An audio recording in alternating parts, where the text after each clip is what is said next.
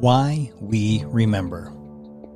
To remember not only the fallen, but the sacrifices made by the living, who have experienced horrors which are simply beyond the comprehension of the unindoctrinated. To acknowledge the sacrifice made by the families of the fallen, and of all those who have served and who are still serving. Because nobody ever truly comes home from war. Only a version of yourself returns.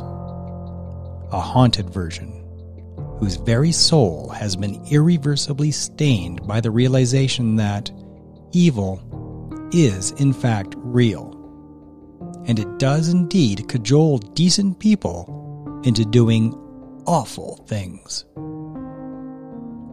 It's the understanding of how unspeakably horrible one person can be to another. War forever taints you. Witnessing a flagrant disregard for the sanctity of life is not something you can unsee. It is this stain which affects every aspect of your civilian life, often for the rest of your life. We remember our soldiers because they bear a terrible burden so that others will never have to carry the painful weight of freedom. To acknowledge the privilege we enjoy of living in a peaceful country where our children can safely walk to school without the fear of their school being bombed. We remember because we acknowledge that we can not ever fully appreciate the sacrifices. So we remember in lieu of understanding. We remember because it's the best that we can do, and the least we should do to honor our soldiers, sailors, and airmen, both past and present.